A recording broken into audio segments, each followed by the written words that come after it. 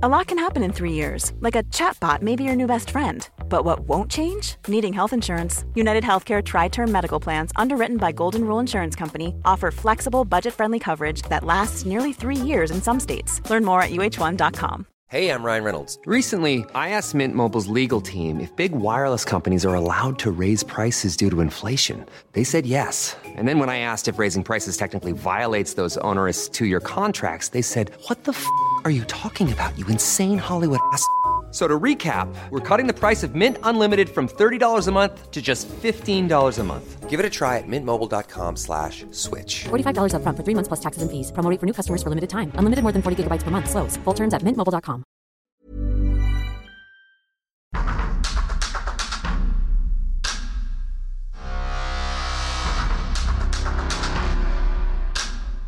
Have you always felt a little odd, a little different? The world is crying out for witches to heal and to rebuild, but do you hear its call, and will you answer? This is a space for free thinking, where I give you tools to explore and build your craft. We all have a divine spark. Join me each week and grow that spark into a fiery beacon. I am your host, Michael Moorcroft, and I'll be bringing you a 101 guide to all things witchcraft and spirituality. This is The Mage's Well.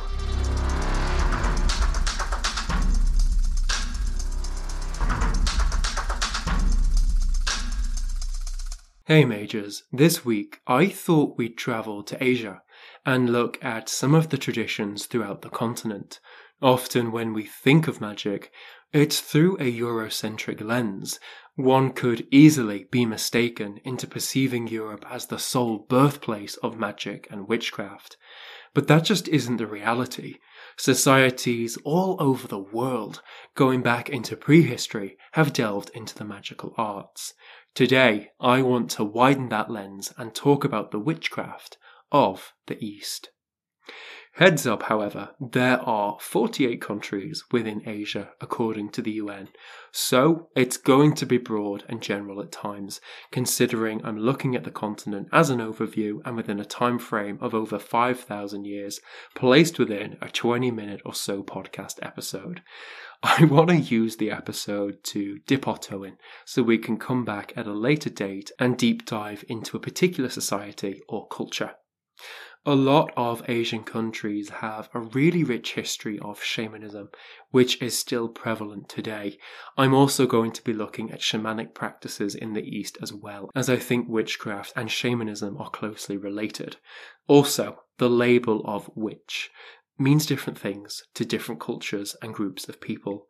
Witchcraft in the West is becoming more and more fashionable, and it's enjoying a huge revival. Over in the East, however, that isn't necessarily a rule.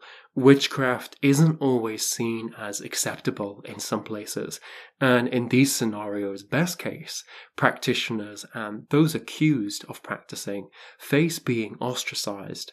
Worst case, they can be killed by the local community.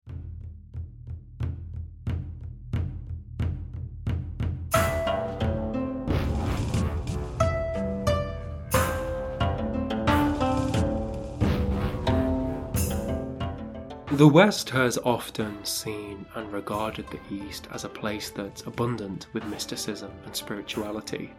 A lot of spiritualist groups at the turn of the 20th century were deeply inspired around concepts originating from the East. It's an absolute well when it comes to spiritual practices and traditions.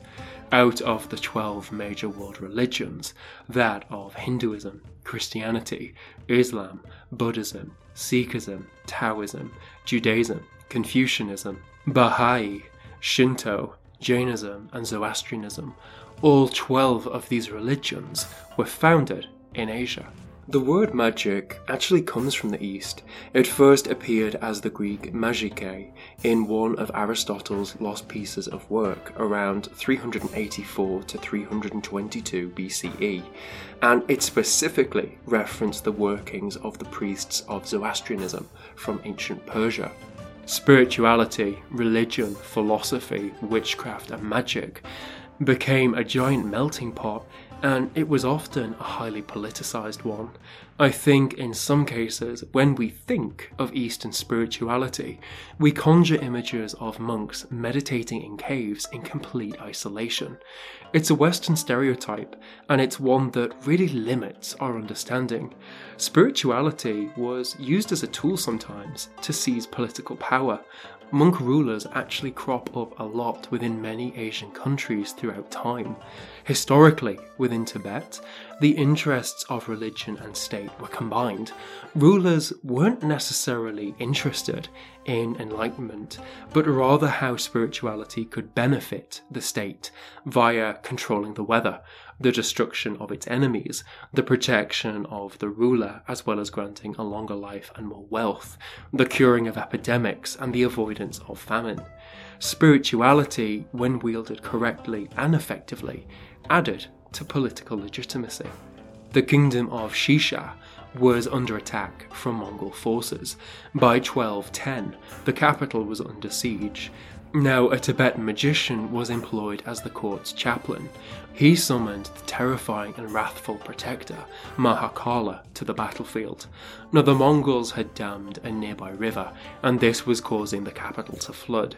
These dams suddenly burst and wiped out a decent chunk of the Mongol forces, and caused them to uncharacteristically retreat.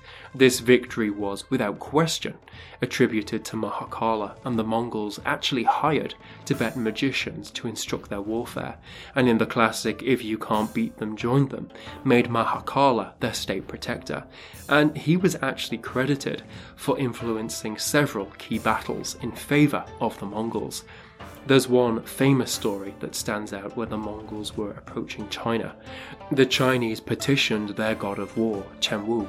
He left a note on his altar saying that he conceded to the power of Mahakala and the Mongols.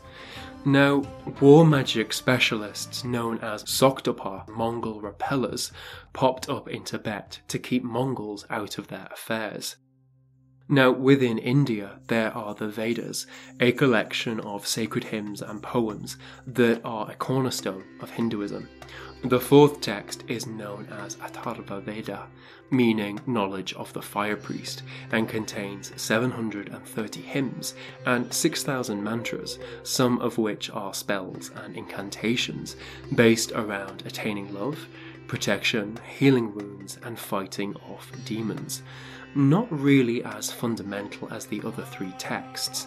Those practicing spells can be branded as a witch, known as a dayan, a dangerous accusation in some parts of India today, which can lead to death. Now, within the book, it lists herbs and plants that possess supernatural abilities and powers, but knowing what each plant is capable of isn't enough, because hymns invoking the power of various deities need to be said whilst harvesting them, and then they need to be cleansed and the plant spirit invoked within each plant used. The user needs to sway back and forth and to nod their head in the rhythm of the invocation. The power of the plants will be felt within the body if the workings have been successful. Now, the Sraksha tree is particularly revered within the text, whereby it advises the user to cut a piece of wood into something that they desire. Now, generally, the tree has universal application. However, its true power lies in fertility, prosperity, and protection against witchcraft. So the charm could be crafted with one of these in mind. It is then tied to the user's right arm, and then a spell is said around what the user desires, to which afterwards butter is offered. Now, if you are interested in magical practices within India, you could check out my Kali episode where I speak a little bit about that. Now, looking at Japan, it is the home of Shintoism. It has a large portion of its population following Buddhism, and generally speaking, these religions are accepting of magic. Shintoism, it has a lot of shamanic elements and functions on the belief that everything, including buildings, has a spirit called a kami. I spoke about this in my Himiko, the Shaman Queen episode. Practices developed around this idea that sought to work with the kami and to discover what its will was. And traditionally, witchcraft revolved heavily around the idea of having a familiar. called a tsukemono, which could possess a person and cause misfortune to those around. Alternatively, these beings could be kept as a pet by the family, and in this case it brought wealth and good luck. Magicians were called onmyoji, and they practiced onmyo-do. They were also known for their use of ofuda, which was essentially a paper talisman that a spell was written on, and it could be used for pretty much anything, from granting the person protection to finding love. Often shikigami, or familiars, were summoned through the paper. These practitioners were quite popular and could work in the court. In fact, an entire bureaucratic system was set up to appoint them. However, onmyo-do was banned in 1868 when Emperor Meiji came into power, whereby it entered into folk traditions. The idea of using paper within magic isn't dead. There is a popular love spell where the person rolls 2 very thin sheets of paper and forms a dog through twisting and knotting the paper. A paw must be beckoning and the tail needs to be long. This is then placed on a kamidana, which is a mini household altar. A needle is placed through its back leg and the person says the dog will be released from its torture when a lover comes.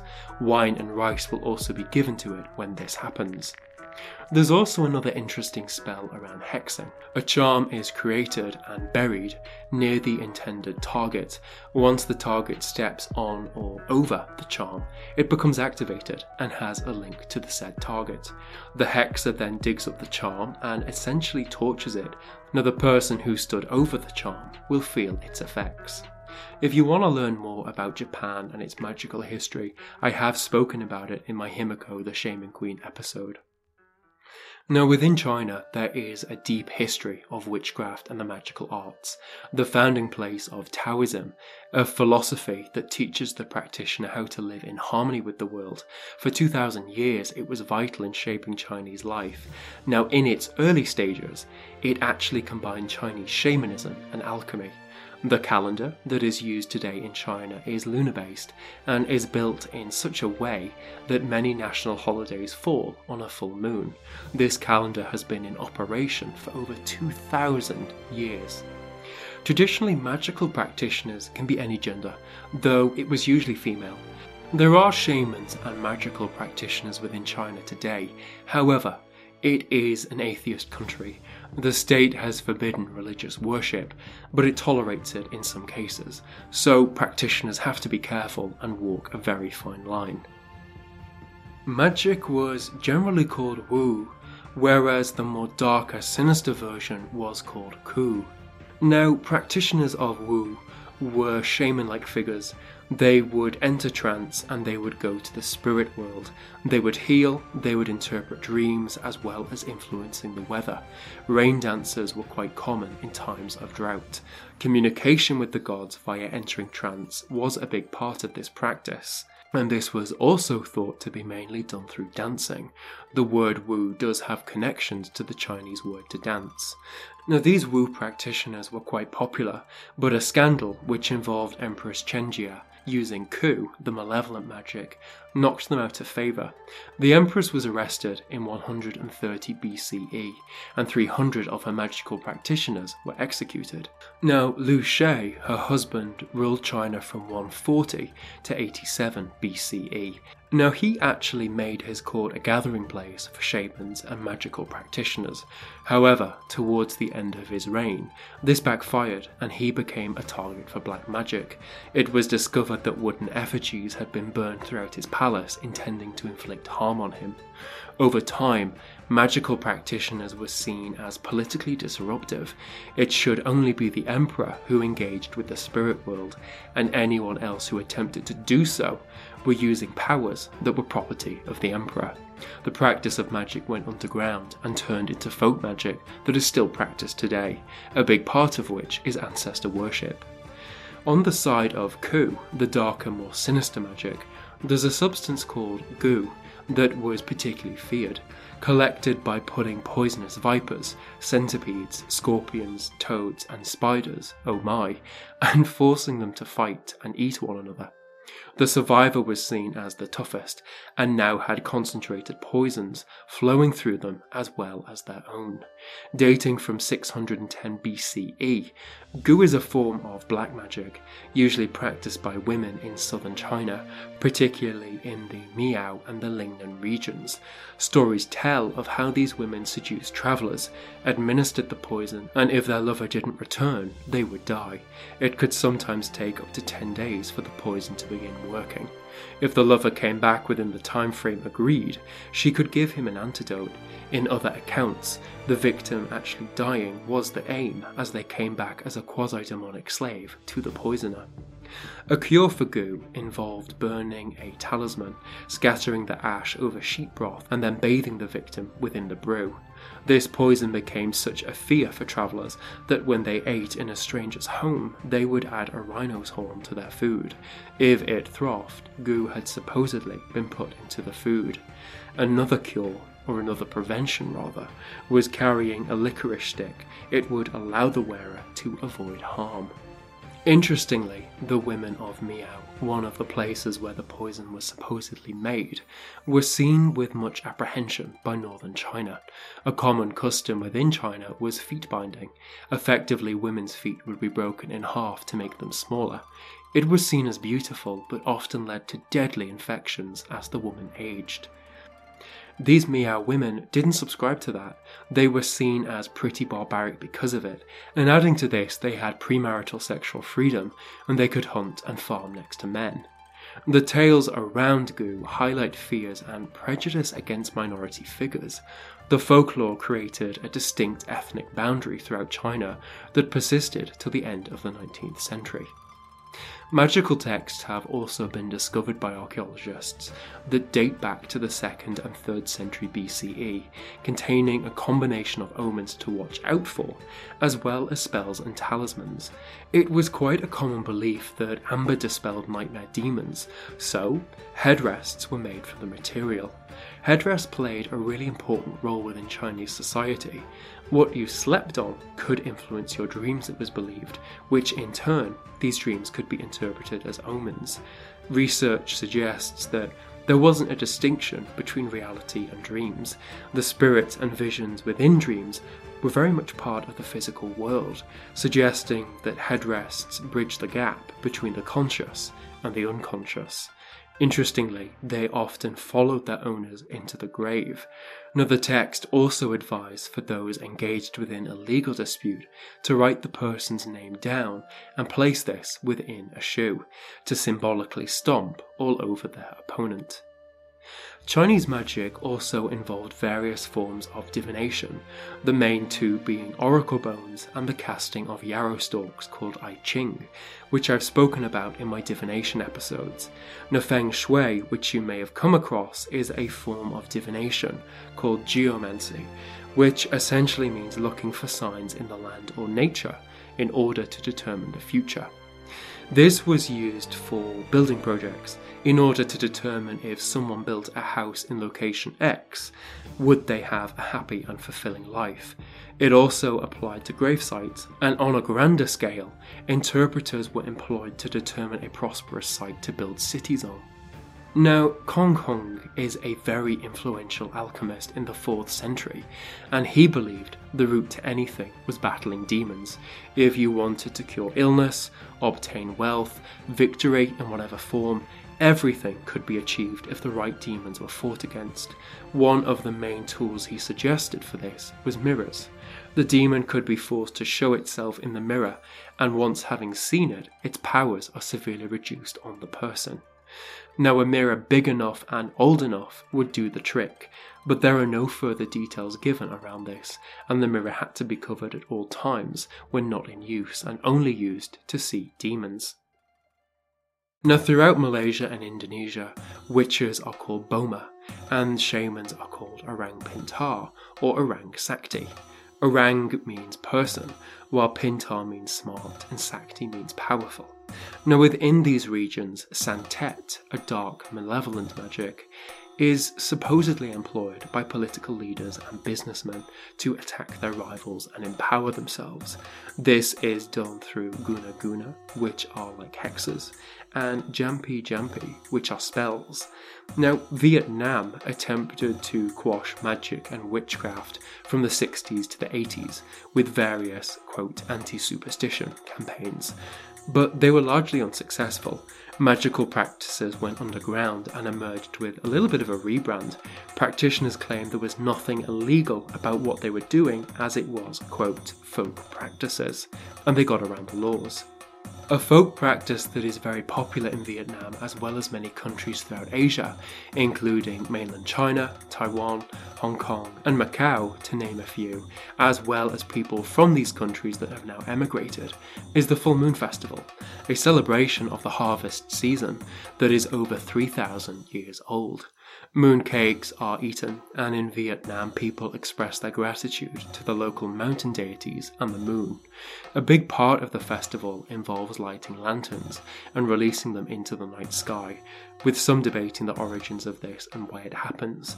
Some have suggested it comes from China's Ghost Festival, whereby lanterns are lit on rivers to guide the souls of the dead. The Vietnamese festival puts particular emphasis on children, as it's believed children have a closer connection to the spirit world and can communicate with the gods. Now, over in Korea, there is a very unique type of shamanism that is native to the country, called Musok. But to call it shamanism, it doesn't really do it justice. It is, according to Barney Batista, an English professor at Suwon Science College in Korea who has studied Musok extensively, quote, "It predates Korea's present-day established religions. It is common to call it Korea's original religion." And it's unique in that rather than the shaman, in inverted commas, approaching the spirits and gods, with Musok, it's the other way around, where the practitioner is approached by these spirits. Despite being over 4,000 years old, according to some sources, it's alive and kicking today, where the practitioners who are at the top of their game have to pencil in new appointments a year in advance. It's got its roots very firmly in local folklore, leading it to be recognised as vital for Korean identity and culture. Now, I'm fully aware of the limitations of today's episode. It's brief and it's an overview, but hopefully it's been insightful and it's contributed to the discussion of magic on a more global level, and that robust systems of sorcery exist and have done so for thousands of years outside of the Western narrative. And Majors, that's it. That is a wrap for today's show. Thank you so much for listening. My intent with this podcast is to provide guidance and inspiration for those on their spiritual path, and to talk about interesting parts of history relating to spirituality. I also want to connect you with information that is both useful and reliable. Would you like to support me? With your support, I can dedicate more time to the Mage as well. You can financially support me through Patreon, where you'll gain access to more content and connect with the Mage as well community. The link for this is in the episode description. If you're not keen on pledging money for whatever reason, but you still want to support, you can follow my Instagram at the Mage as well. You could tell your friends and family about the show. You could post about the podcast. And most importantly, you could leave a 5-star review on Apple Podcasts. This is really important. It really helps because it boosts the algorithm over on Apple Podcasts, and it draws in new listeners and helps get the podcast out there. Please help me out. This is an independent podcast. It's just me researching, producing, and editing. Anything you can do will help. If you own a business and would like to advertise on the show, please get in touch. The show's email is themageaswell@gmail.com. Special thanks to Coral St. Clair for the podcast artwork. Peace out, witches, and I'll see you at the crossroads.